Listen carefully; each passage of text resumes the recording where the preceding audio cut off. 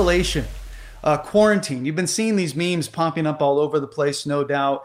They're not fun words to use now, especially considering our current state of affairs. But however, I have come to realize that there couldn't be a more poignant metaphor about the effects of sin isolating you from your God than what we're currently dealing with now around the world. And today, as we continue our study through the book of Colossians, we are finding ourselves starting the second half. As you remember, we believe in addition to what the Bible says, but as you know, the legalists, they added to what God's word says. The liberals, they took away from what God's word says. And that's a great thing for you to be able to navigate the world that we live in. If somebody's adding to what God's word says, false. If somebody's taking away from what God's word says, that's false. And so for us today, as we're at home a lot, and as we follow the Lord, and you parents, as you're training up your children in the way that they should go, it's imperative that you never veer to the left or to the right from the path of God's word. The systematic theology of the scriptures is there for a reason. What does the Bible say from cover to cover about every topic? Take all of those things, put them together, and that is how you receive doctrine. That's how we get doctrine. What does the entire Bible say about a particular subject? So now, Paul will be instructing the Christians in the church of Colossae and giving them the antidote for the poison of carnal Christianity. Maybe you've heard that term, a carnal Christian or a worldly Christian. Now, that term carnal Christianity, that may seem oxymoronic to you. When you think about it, it's like a contradiction of terms. You know, you have carnal, which means worldly or fleshly, and then you have Christian, which means like Christ or Christ-like. How do those two things fit together? Now, many Christians have fallen into the trap of living in sin, yet professing Jesus as Lord. And that's a huge thing to be aware of. Living in sin, yet professing Jesus as Lord. Now, maybe for some of you today that are watching this on Facebook or YouTube or the website or the app or wherever you may see this, maybe this whole COVID-19 has shaken you up a little bit. Maybe this whole pandemic that we're living through right now in 2020 has gotten your spiritual attention. You know, this kind of shakes up our spiritual nature a bit. And that's probably an understatement, you know, to say that we've all been shaken up a little bit. Now, I don't know if you've noticed, but God has removed every distraction and every other thing that we may worship. Athletes, sports, shut down. Actors, movies, shut down. Businesses, money, shut down. And I can't help but think of how many of us took for granted the luxury of actually going to church, to be able to go to church. I mean, what a luxury and blessing that was that we took for granted. I would say 100% of us, myself included, took for granted this blessing of being able to gather together as the church family to worship the Lord and to study His Word. I don't think any of us are ever going to look at church the same again, because for some of us, going to church was on the back burner. It really was, you know, and maybe it depended on how we felt or what the weather was like outside, and that determined whether or not we went to church. But now it's taken away. Now we can't gather together as a church family. And all of a sudden, it's like we start to think, well, you know, I miss church. I really love church. I wish I could go to church. I know that's how I've been feeling. If there was ever a doubt in my mind that God had called me to be a pastor and to be in church, I'm telling you, it's absolutely gone. I love church. I love being with you guys. I love seeing you and hanging out with you and worshiping the Lord with you and studying God's word together. And I hope that when we get back to our church that we pack that place out and we're on fire for the Lord like we've never been before. Now, I don't think any of us are going to be taking a lot of things that we took for granted anymore. But as we kind of segue now into point number one, how does worldly living, this ungodly way of thinking, creep into the life of a Christian? if Paul's now going to be addressing Christians living in the flesh or those that profess Christ but deny him with their lifestyles, we need to understand how these things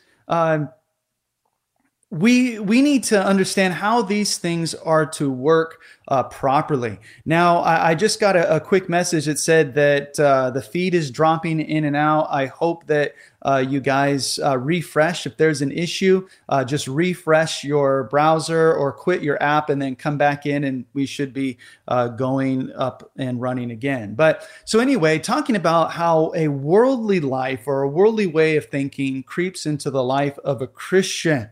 Well, I think in order to answer that question, it's first appropriate to start off with the most glaring answer, which is also the title of point number 1 of 2. So you get 2 points today. And point number 1 is this: you never change the way you live. You never change the way you live. How do you have a worldly mindset? How do you live as a worldly Christian? Well, it starts off with you never change the way you live. We could even put parenthetically repentance. You never repented.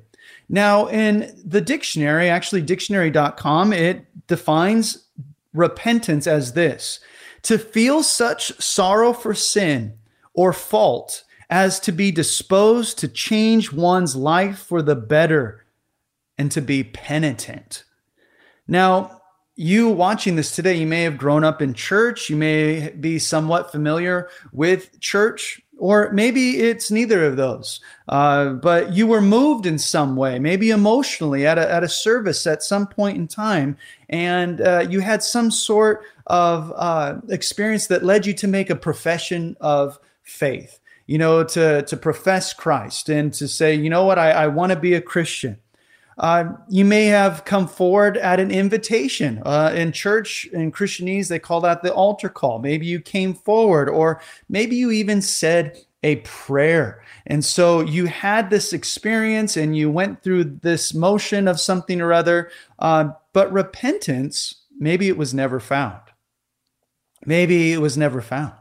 Because repentance is the key for holiness, for being Christ-like, as the name Christian implies. It means to be like Christ. So if you say you're a Christian, you're saying that you're living like Christ. So if somebody says, yes, I'm a Christian, they're saying, well, I'm living like Christ. My desire is to be like Christ. My desire is to do what he's called me to do. So someone that considers themselves to be a Christian, who goes to church, right, but never repents of their sin, never turns from their carnal or worldly way of living and thinking, that person at best would be considered a carnal Christian.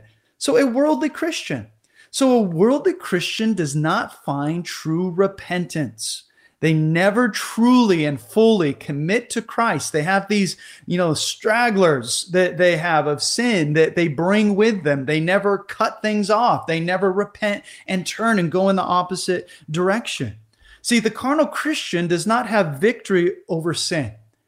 Rather, that person lives habitually, which means sinning is a habit that they regularly take place in. They live habitually in sin. And also because of that, they stunt their own spiritual growth. There's no spiritual maturity that takes place in the life of a carnal Christian. They remain in the same place forever. And that's the best case scenario, is to remain static. The more likely case is that you backslide and you go full on into sin. In the definition that I read to you from dictionary.com, it stated that the person is truly, that is repentant, is truly sorrowful. Like they feel sorrow for their sin and they are disposed to change one's life for the better. This is huge. Like I feel a sorrow inside enough to make me want to change. In Paul's second letter to the Corinthians, he dealt with some very serious, sinful issues. He had to write some very straightforward and painful things in order for the church in Corinth to be able to do what was right before the Lord. And that key phrase is exactly the key phrase, right before the Lord, as opposed to doing what is right in your own eyes. If you have your Bibles, would you please turn to 2 Corinthians chapter 7? I'd like to read to you verses 7 through 9, and actually we'll add 10, 7 through 10. Actually, let me rephrase that. I'm going to utilize my pastor's prerogative and change these verses. I like you guys to look at 2 Corinthians 7, verses 9 through 10, which says this, Paul writing, "Now I rejoice, not that you were made sorry." Okay, this is the letter that he wrote. It was pretty harsh. It was pretty straightforward, and it was dealing with sin. And he says, "I rejoice, not that you were made sorry, but that your sorrow led to repentance. For you were made sorry in a godly manner, that you might suffer loss from us in nothing." Verse 10, "For godly sorrow produces repentance, leading to salvation, not to be regretted, but the sorrow of the world produces death." So, upon reading that, I think it's fair to ask yourself, how do you know if you have godly sorrow or worldly sorrow? The answer to that question is found in one word. You ready for it? You ready for it? It's repentance. Repentance.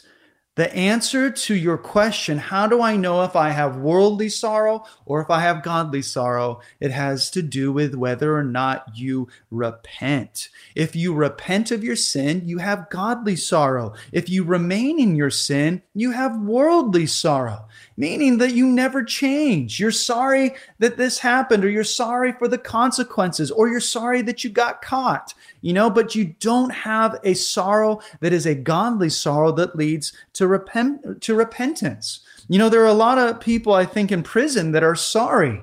They're sorry for what they did, and they're sorry that they just got caught doing it, and they're going to try to be smarter next time, kind of thing. That's not godly sorrow. Shedding tears. Some people may get very emotional. Shedding tears doesn't mean that you have godly sorrow. This is a huge thing because we often mistake the emotional for the spiritual.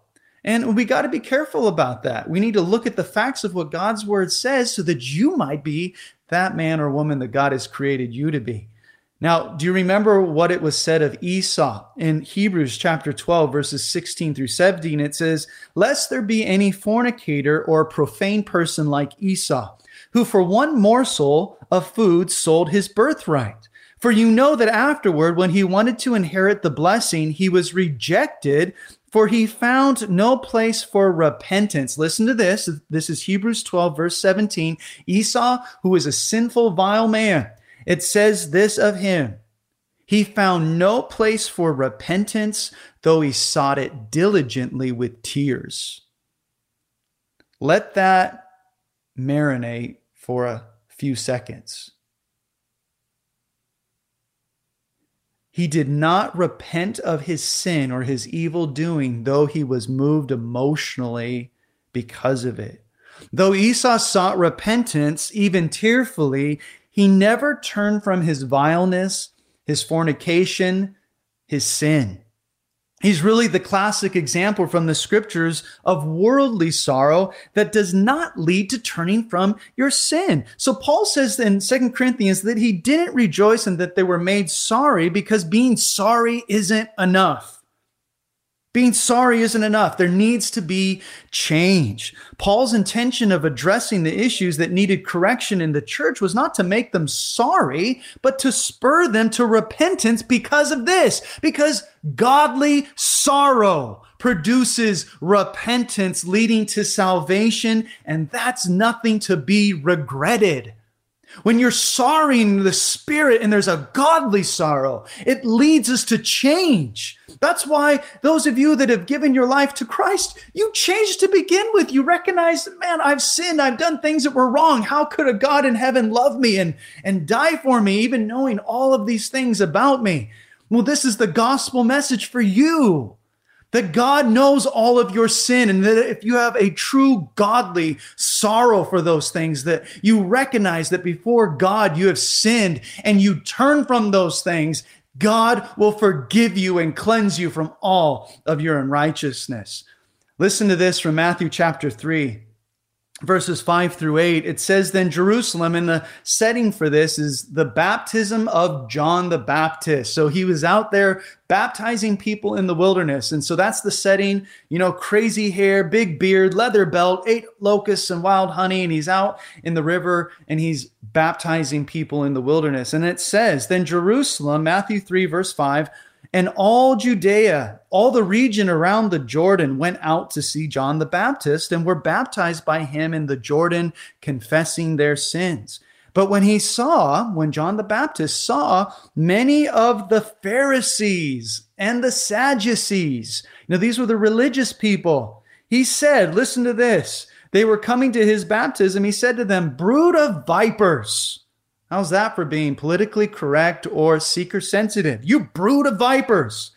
Who warned you to flee from the wrath to come? Therefore, bear fruits worthy of repentance. This is what he told the religious leaders. And I'd like you in this familiar passage of Matthew 3, I'd like you to kind of take a little note of this.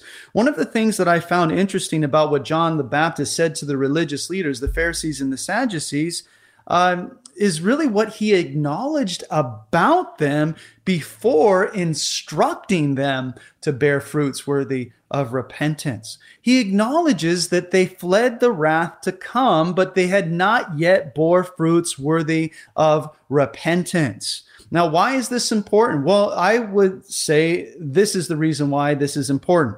They were moved emotionally. Maybe there's the big crowds and this popularity, and it was the new in thing, and everybody was heading out there and, hey, well, I want to be a part of this, or I want to check it out, or, I want to be involved, or maybe I want to get baptized, or whatever it might be. They were moved emotionally to the point that they were fearful of the wrath to come, but that had not yet carried itself over to the spiritual action of repentance and bearing good spiritual fruit. This passage in Matthew is very important for us in understanding the difference between emotional sorrow and spiritual or / godly sorrow. And from what we've already established in 2 Corinthians 7 is that worldly sorrow is only at the emotional level. That's it. Worldly sorrow only is the emotions of mankind. That is as far as it goes. Worldly sorrow is on the physical level only. It never reaches the spiritual level.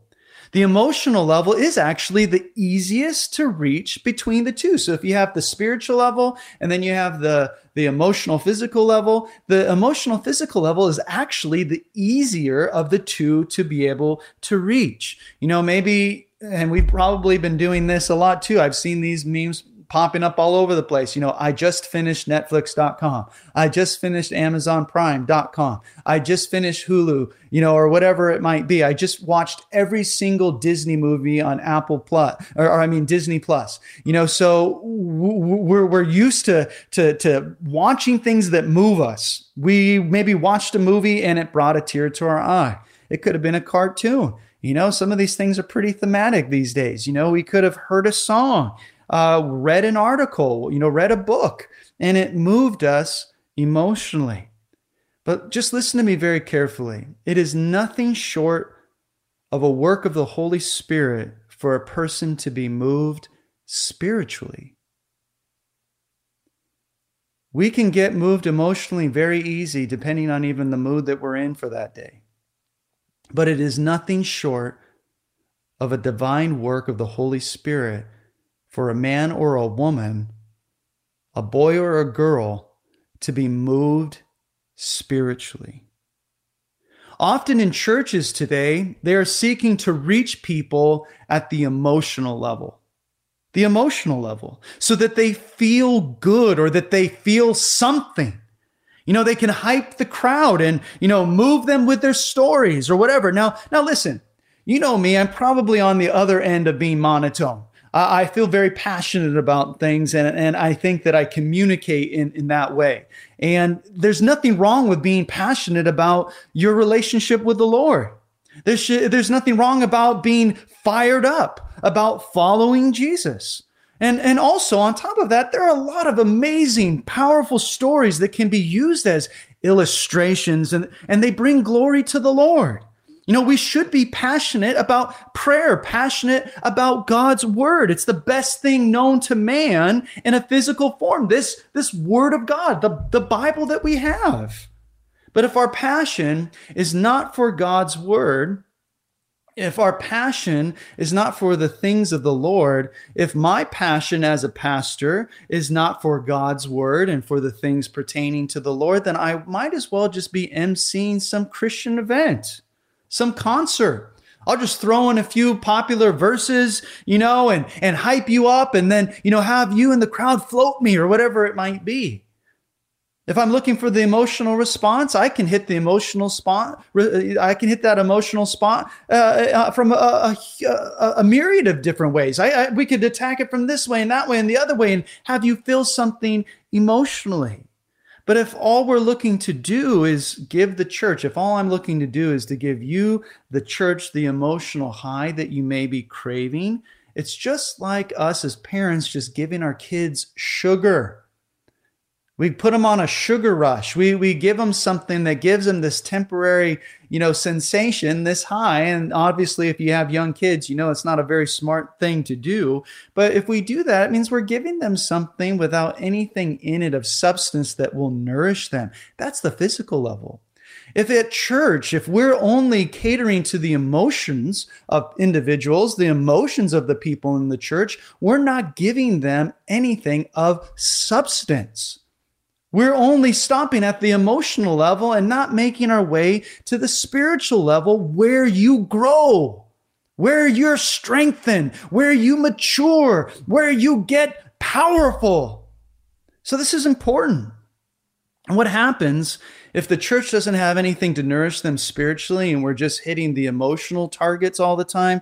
Then what happens is that we'll have a generation of malnourished, weak, and worldly professors of Christianity. Weak Christians having a profession of faith in Christ, but are malnourished, are weak, and are immature.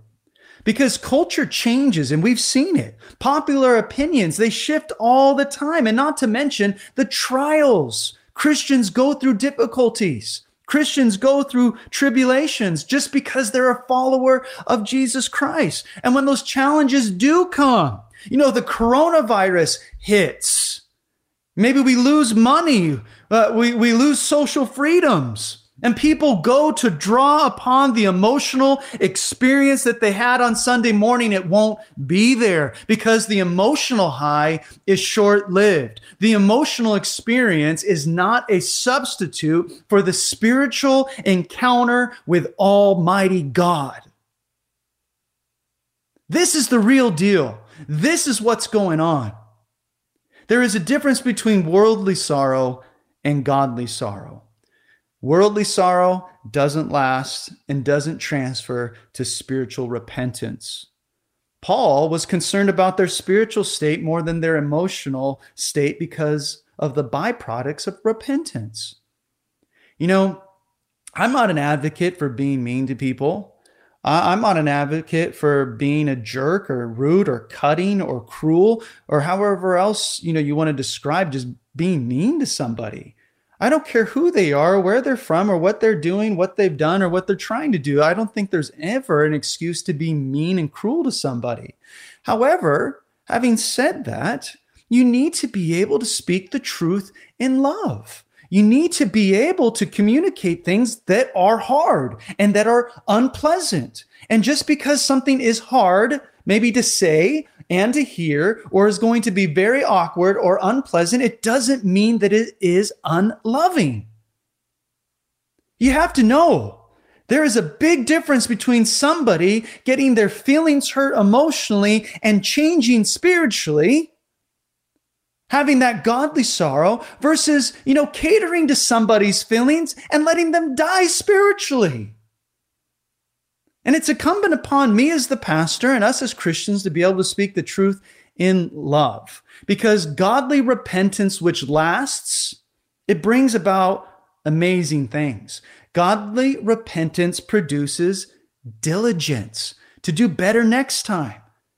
It produces diligence to continue doing what's right. Godly repentance produces the clearing of your name. Hey, that's who I used to be. That's what I used to do. I don't do those things anymore. Yes, I take responsibility for those actions, but I've repented. Godly repentance produces an indignation that is righteously against sin, where I don't like sin.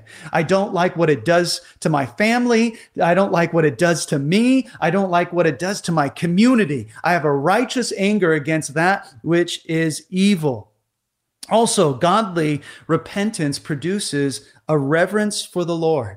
It's really that healthy fear leading to precautionary moves to not fall into that sin again. I fear the Lord. I revere his name. I'm going to be very cautious when it comes to falling into the same traps of the enemy. Godly repentance also produces a powerful desire to please the Lord. A powerful desire to please the Lord comes from repenting. When I turn from my sin, it produces in me a desire. I want to do those things that please God.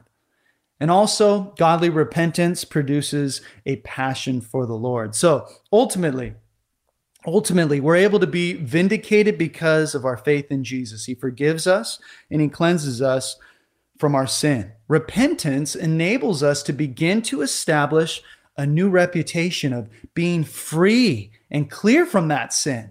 And so kids, if you're there and you're listening to this right now, and maybe you get busted by your mom or dad because you did something that was wrong, you can begin to clear your name. You can begin to do what's right. And it all comes from repenting, saying, Lord, I'm sorry, please forgive me and help me to do what's right next time. And then pretty soon, maybe you've blown it a lot, and your parents will come to see you as being, man, that is a godly young man. That is a godly young woman. She's changed. He's changed. I trust them to do what's right. So you can begin to clear your name. You can begin to move forward all through repentance, and you can be clear from that sin.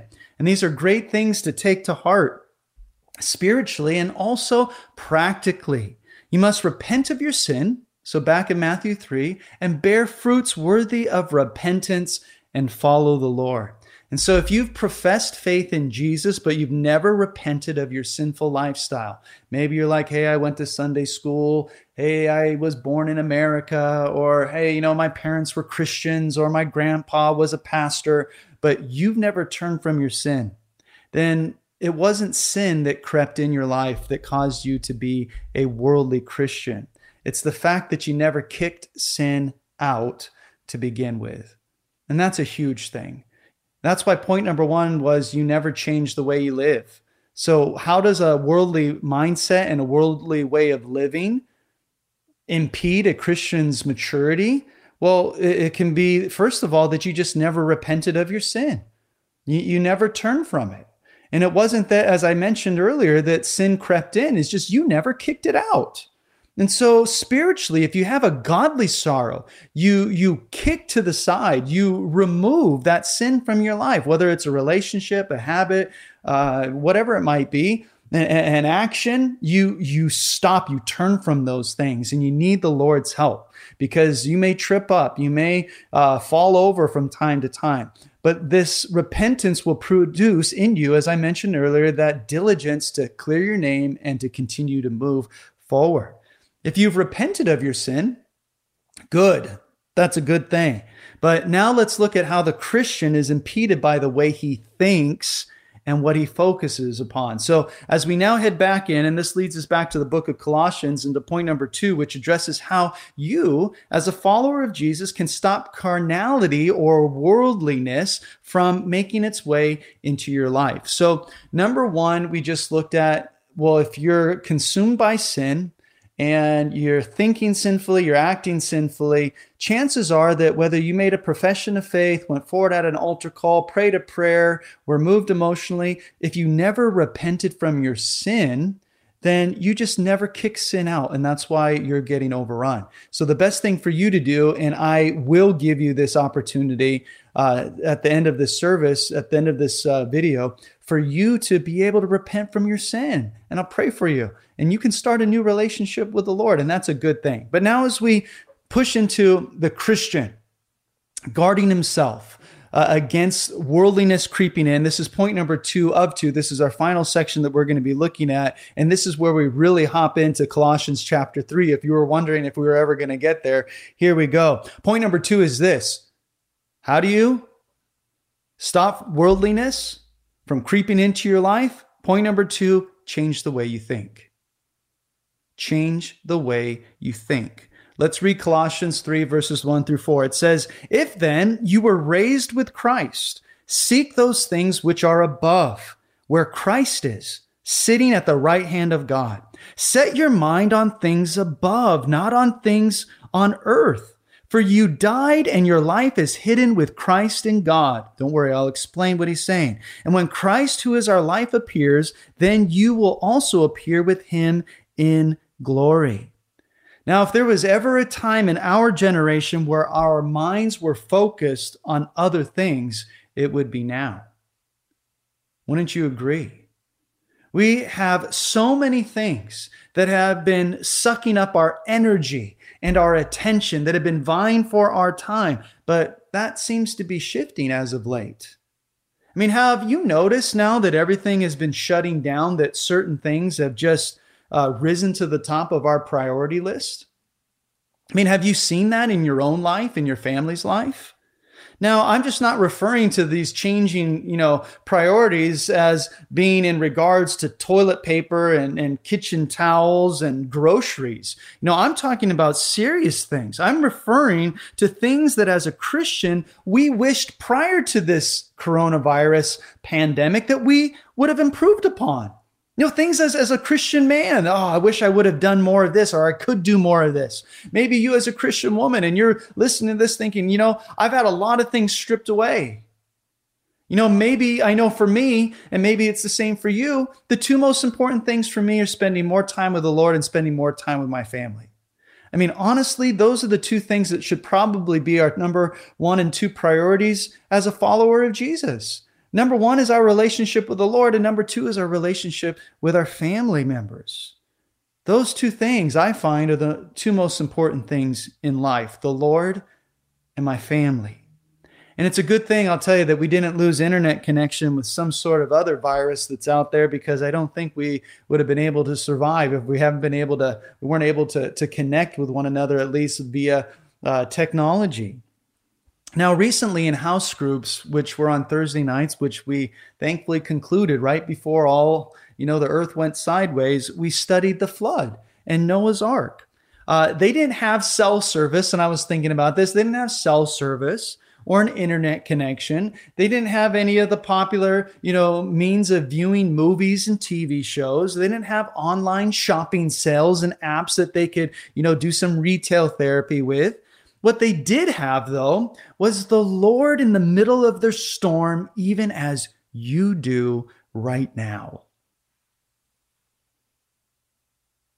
Noah and his family, cooped up. I mean, talk about cabin fever. They were on one massive boat of a cabin made out of gopher wood, covered in pitch, with a bunch of animals. They had nothing in there. But they had the Lord in the middle of the worst storm in the history of mankind.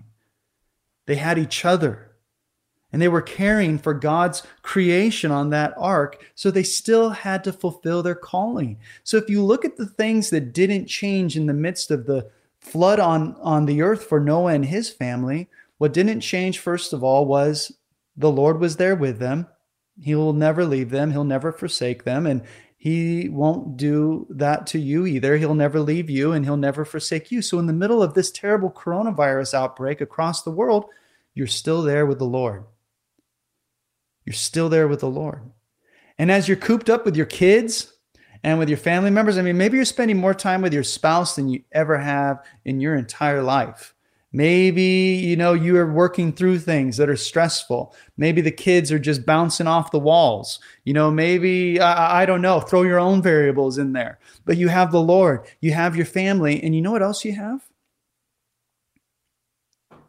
Do you know what else you have? You still have your calling. You still have your calling, that even as Noah and his family cared for God's creation, we still have the ability and in the ways that we are afforded to be able to care for God's creation, namely our neighbors. A lot of us are coming out on our driveways and saying hi to each other. People are walking more. They're getting out. We were a backyard society. Now we're becoming more of a front yard kind of culture. Things are changing. So you still have your calling. That hasn't changed. God's still on the throne. You still have the Lord. You still have your family. So how are we going to walk going forward from this point? See, I think it would serve us all well by being busy about the same types of things, which would be staying connected to the Lord, staying connected to our family, and staying connected to our calling. Those three things. Those three things. Let me say it again. Stay connected to the Lord, stay connected to your family, and stay connected to your calling. If you've truly repented of your sin, then you have not only been forgiven of that sin, but you've been raised from the grave of spiritual death into new spiritual life. This is where Paul leads off with in verse 1 of Colossians chapter 3. He says, if then you were raised with Christ, seek those things which are above, where Christ is, sitting at the right hand of God. Now, I don't know if you picked up on this in verse 1, and we could read it. If then you are truly saved. If you're saved, if you're truly a follower of Jesus, if you have so been raised with Christ into a new spiritual life, you don't want to go back into the very thing that Jesus laid his life down for to set you free of. You don't want to be controlled by anything that is of this world. It's not worth it. The things of this world, as we all have seen, can be taken away from us in a heartbeat, in an announcement from our mayor or our governor or our president. All these things, gone. Sorry, shut down. But what you have in Christ can never be taken away from you. So seek those things that pertain to where Christ is. In heaven, these are heavenly things. And where is he? Remember, well, he is in the place of preeminence. Jesus at the right hand of God. This is your Savior, my God. Jesus is the one to whom we belong. He is the King of Kings. He is the Lord of Lords forevermore. And so we need to have our focus. We need to have our focus upon the things that pertain to the Lord, because right now it's easy for us. It's very easy for us to have our focus everywhere other than on the Lord. On a personal note, just from me and my family, we really have had a challenging time being at home. Hudson's school was canceled, as many of your kids were as well. Ava's therapy, which she needs desperately, gives her sensory input, and she was going to therapy every single day for hours, and it was really good for her. Her therapies have been, canceled. So on multiple levels, it's been very hard with Ava. And Ruth giving birth to our son any moment, it would seem now. I mean, she's really getting close to having that baby, and having her doctor tell her that there's supposed to be a lot of COVID-19 patients in the hospital, during the time where she's due to bring a new baby into the world. And that's very concerning. Pastor or no pastor, pastor's wife, no pastor's wife, just as a follower of the Lord, you have the risk of infections at the hospital. They've even gone as far to say that I won't even be able to be in the room with her when she goes into labor. And this is changing constantly. And when you think about it, it's like giving birth is hard enough, let alone go do it by yourself without your husband. And so there are these risks, for the baby and for Ruth, and all these things. And so really, I'm not just up here trying to tell you what you need to do. I'm not just up here trying to say, hey, this is what you need to do to take care of yourself. Really, what's happening is we have to practice what we preach by keeping our minds stayed upon the Lord. In Isaiah 26, verse 3, if you have your Bibles, would you turn to Isaiah chapter 26, and let's look at verse 3. Isaiah 26 verse 3 says, "You will keep him in perfect peace whose mind is stayed upon you because he trusts in you."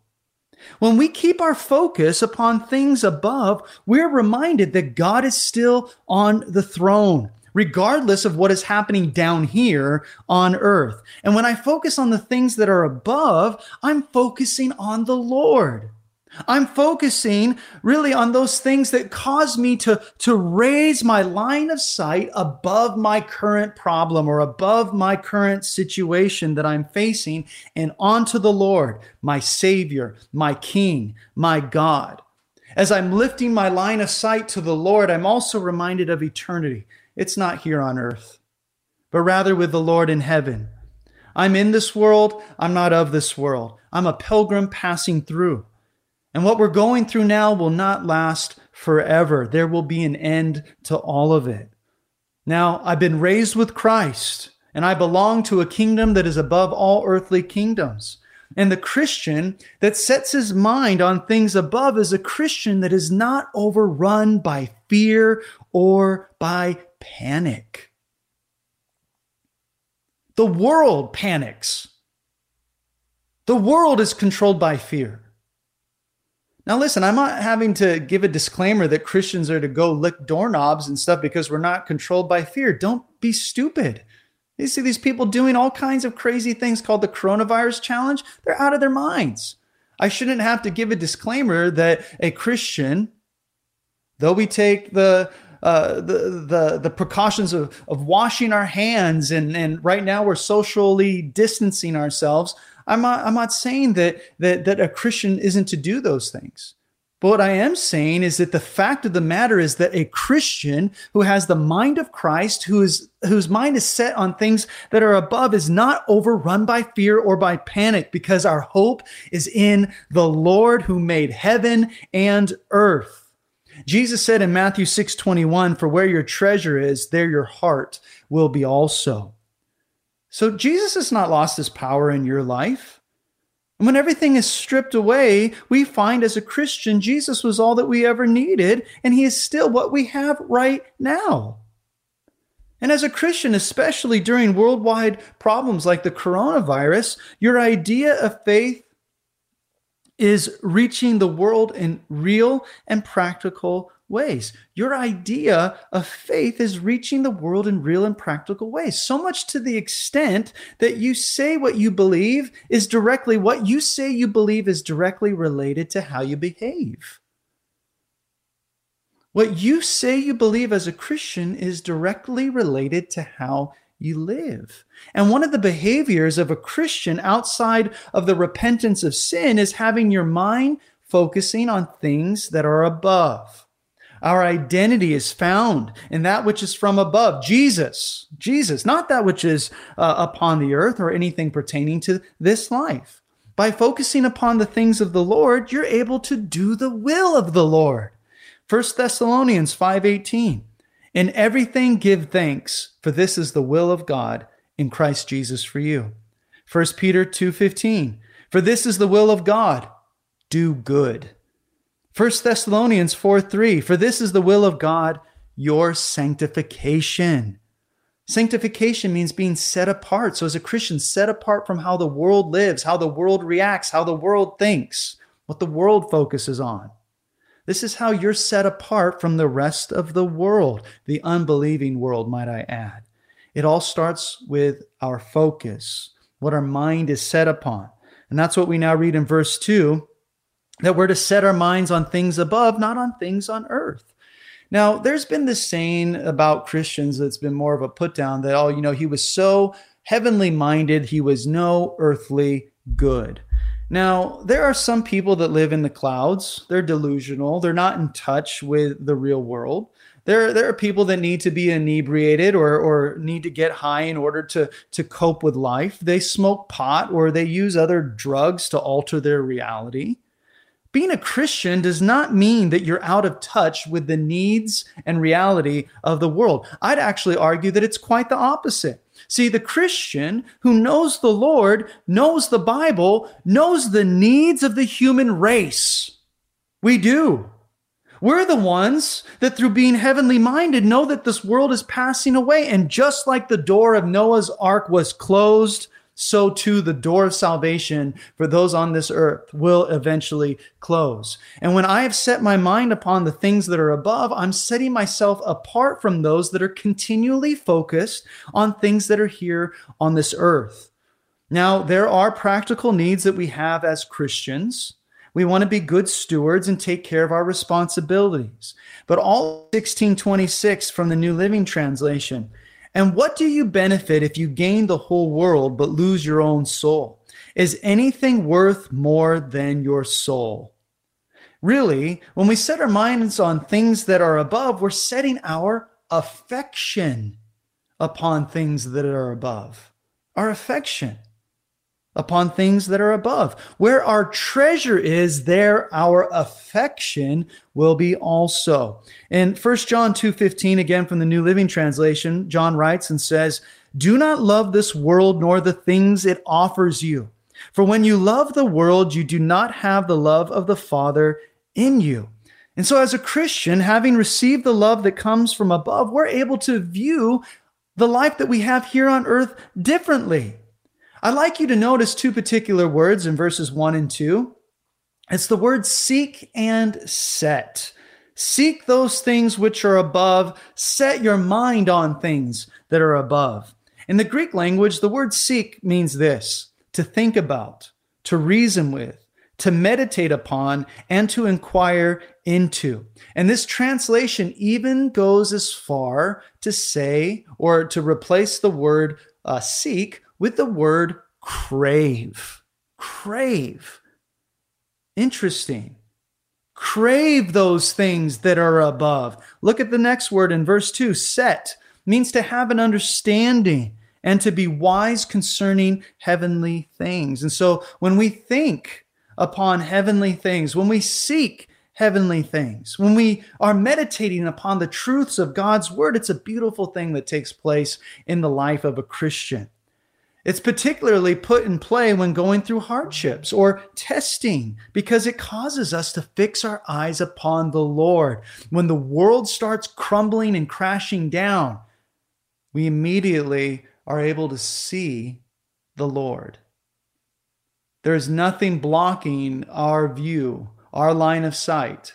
We have to lift our eyes high to be able to see the Lord who is above all earthly things. And when we're going through painful or uncertain times, it causes us to crave the connection to God like never before. Maybe you've experienced that, where maybe you're currently going through something like that, where it's causing you to just crave a word from the Lord.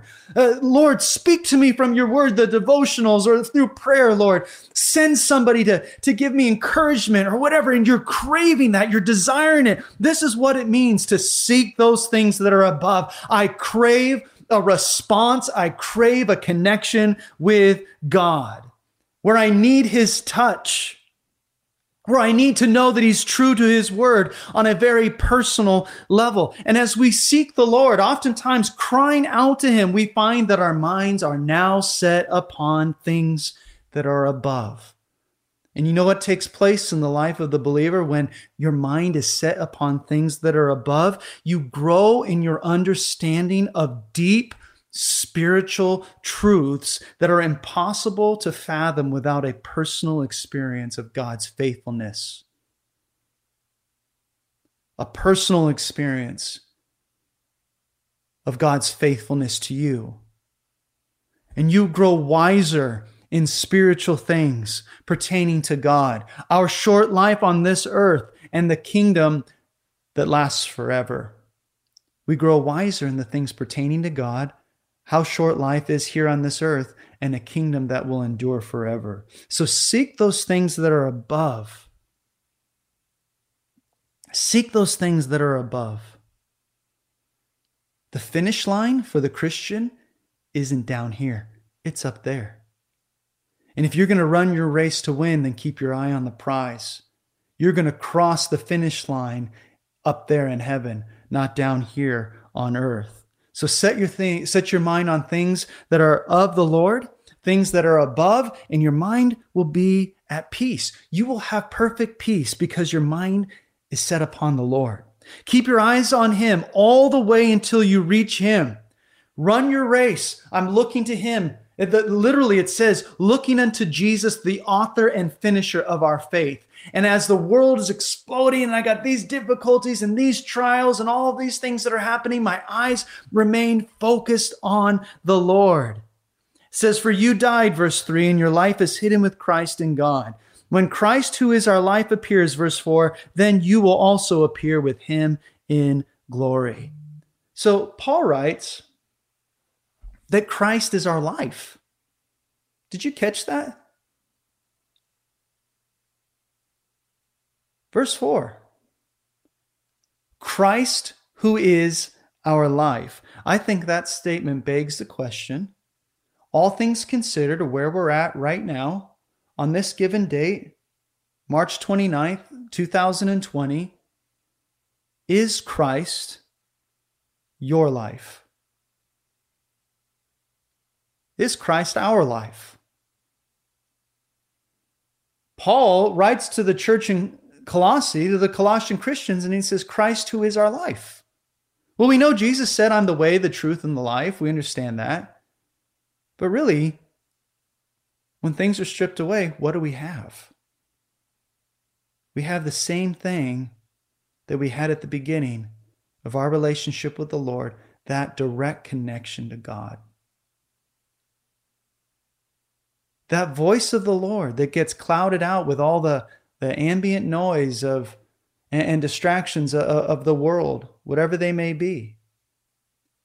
I truly believe that God is stripping all of these things away so that he might get our attention. And I'm not going to pretend that it's not difficult. I mean, the moment somebody says you can't have something, the natural inclination is, I want that more now. It's true. I mean, just try saying, I'm not going to eat those Oreo cookies in the cupboard. I'm not going to do it. It's part of my new nutrition plan. No more power circles. I have to lay off. And then every time you open that cupboard, that pantry door, you see them in there, but you can't have them. But all of a sudden you want them more. You want them more. I think it's just mankind. That's our flesh. Tell me I can't have something that I'm used to having. Tell me I can't do something that I'm used to doing. And we wrestle with those things. But I think the Christian whose mind who is set upon things that are above is starting to see the great clearing away of distractions between mankind and the God who created him. We're reaching more people right now with the gospel via the internet than we have ever in the history of the church. This is the gospel spreading around the world. Paul wrote in Philippians 1:21, and you know it. He said, for me to live is Christ, to die is gain. To die isn't loss. I'm not going to take any of these things with me. So the Christian has a different mentality than the unbeliever. I actually have to have my mind and my sight set on things that are above, upon Jesus, who I used to be before Christ is dead. That old man, that old woman, dead.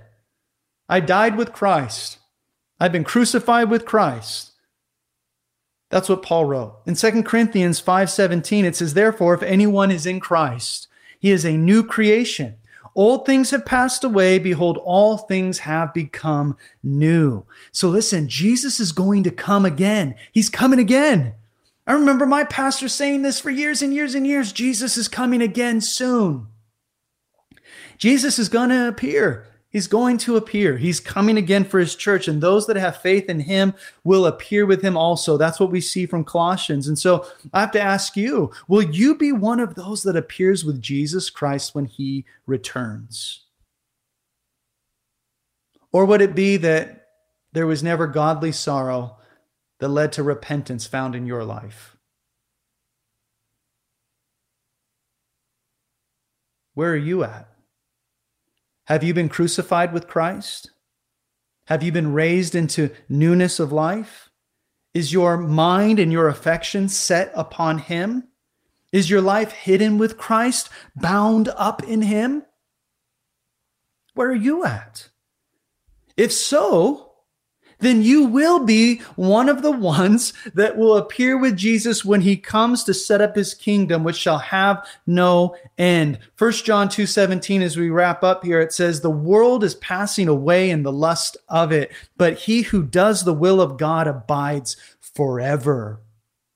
So through repentance, we change the way we live, and through changing the way we think, we find that we are so heavenly minded that we are a world of earthly good. So set your mind on things above. Right now, with all the pandemonium, and we're watching the news 24/7, the world news was never good before the COVID-19 outbreak. And it's even gotten worse now. And if you want to be depressed and scared and panic, just watch that 24 hours a day, go to bed with it, wake up with it, and you'll see that your mind is focused on the things that are on earth. Give yourself a break. Spend time in the Word of God. Take advantage of this time that you have with your kids that are growing older every single day. Take advantage of the extra time that you have with your spouse. Our life is short. Work through the things you need to work through, but keep your eyes focused upon the Lord. That's what sets apart the Christian from a non-believing world. We have repented. We have put our faith in Christ. And now we set our minds on earthly things? No. We set our minds on heavenly things. And that's where true victory comes from. So if you don't want to be a victim of carnal Christianity or worldly living, then change the way you think. Let's pray. Father in heaven, we thank you so much for this day. And I thank you, Lord, for this church that you've blessed us with. I thank you for every family, every person, Lord, that is here today. And I ask, God, that you would please minister to us by the power of your Holy Spirit. Lord, I ask, God, that you would be glorified in everything that takes place over these we don't know how long, Lord, we're going to be in the situation that we're in, but we ask that you would give us grace to endure it, that you would help us, Lord, to utilize this time for your glory. Lord, I pray, Father, that you would please protect every family, Lord, against this sickness. Lord, I pray, Lord, that you would heal those that have been infected. Lord, I ask, God, that you would use this that was meant for evil and turn it into something good. Lord, I pray, Father, for your blessings to be upon your church in Jesus' name. And with every eye closed and head bowed, if you're here today watching this or listening to this, and you've never put your faith in Jesus, or maybe you have at one time and you backslid. Maybe you put your faith in Jesus and you never repented of your sin. So it wasn't that sin crept in. You just never kicked it out through repentance.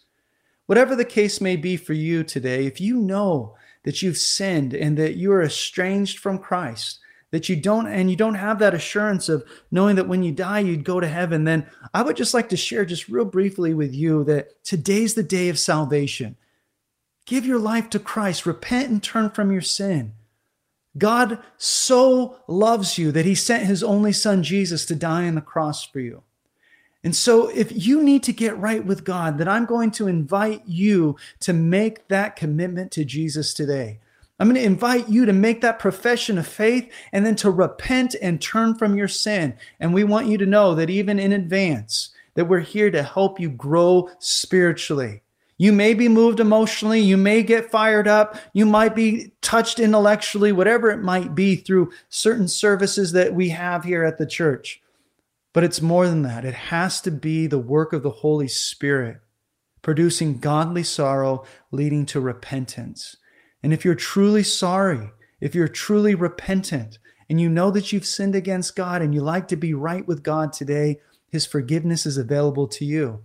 I just like to lead you in a very simple prayer. So if you would please close your eyes and bow your head and repeat this prayer after me and pray, Dear Heavenly Father, I know that I have sinned, but I ask that you would forgive me of my sin and fill me with your Holy Spirit. I thank you that you love me, even knowing everything about me. I thank you that you sent your son, Jesus, to die on the cross for my sins. And I thank you that you have forgiven me of all my sin. Would you fill me with your love and your joy and your peace, and give me your strength to repent from my sin and to follow after you. For I give you my life today. In Jesus' name, amen. Amen. If you prayed that prayer, I want you to know that the Bible says that the angels in heaven are rejoicing. It says that they rejoice when one sinner repents and seeks the Lord. And we want you to know, as a church, at Vision City Church, we'd love to send you some materials. We'd love to help you as you grow in your relationship with the Lord, because it starts today. Who you were when you turn this on is not who you are as you turn this off in just a moment. And we want to help you as you start this new relationship with the Lord. Please visit visioncitychurch.com and be sure to hit the contact button. We'd love to get in contact with you. Reach out to us. We'll get back in touch with you, and we'll help you as you start this new relationship with the Lord. And so for all of you, church family, may the Lord bless you today. May he keep you. May he cause his face to shine upon you. And may he be gracious unto you, lifting up his countenance upon you and giving you peace. In Jesus' name, amen.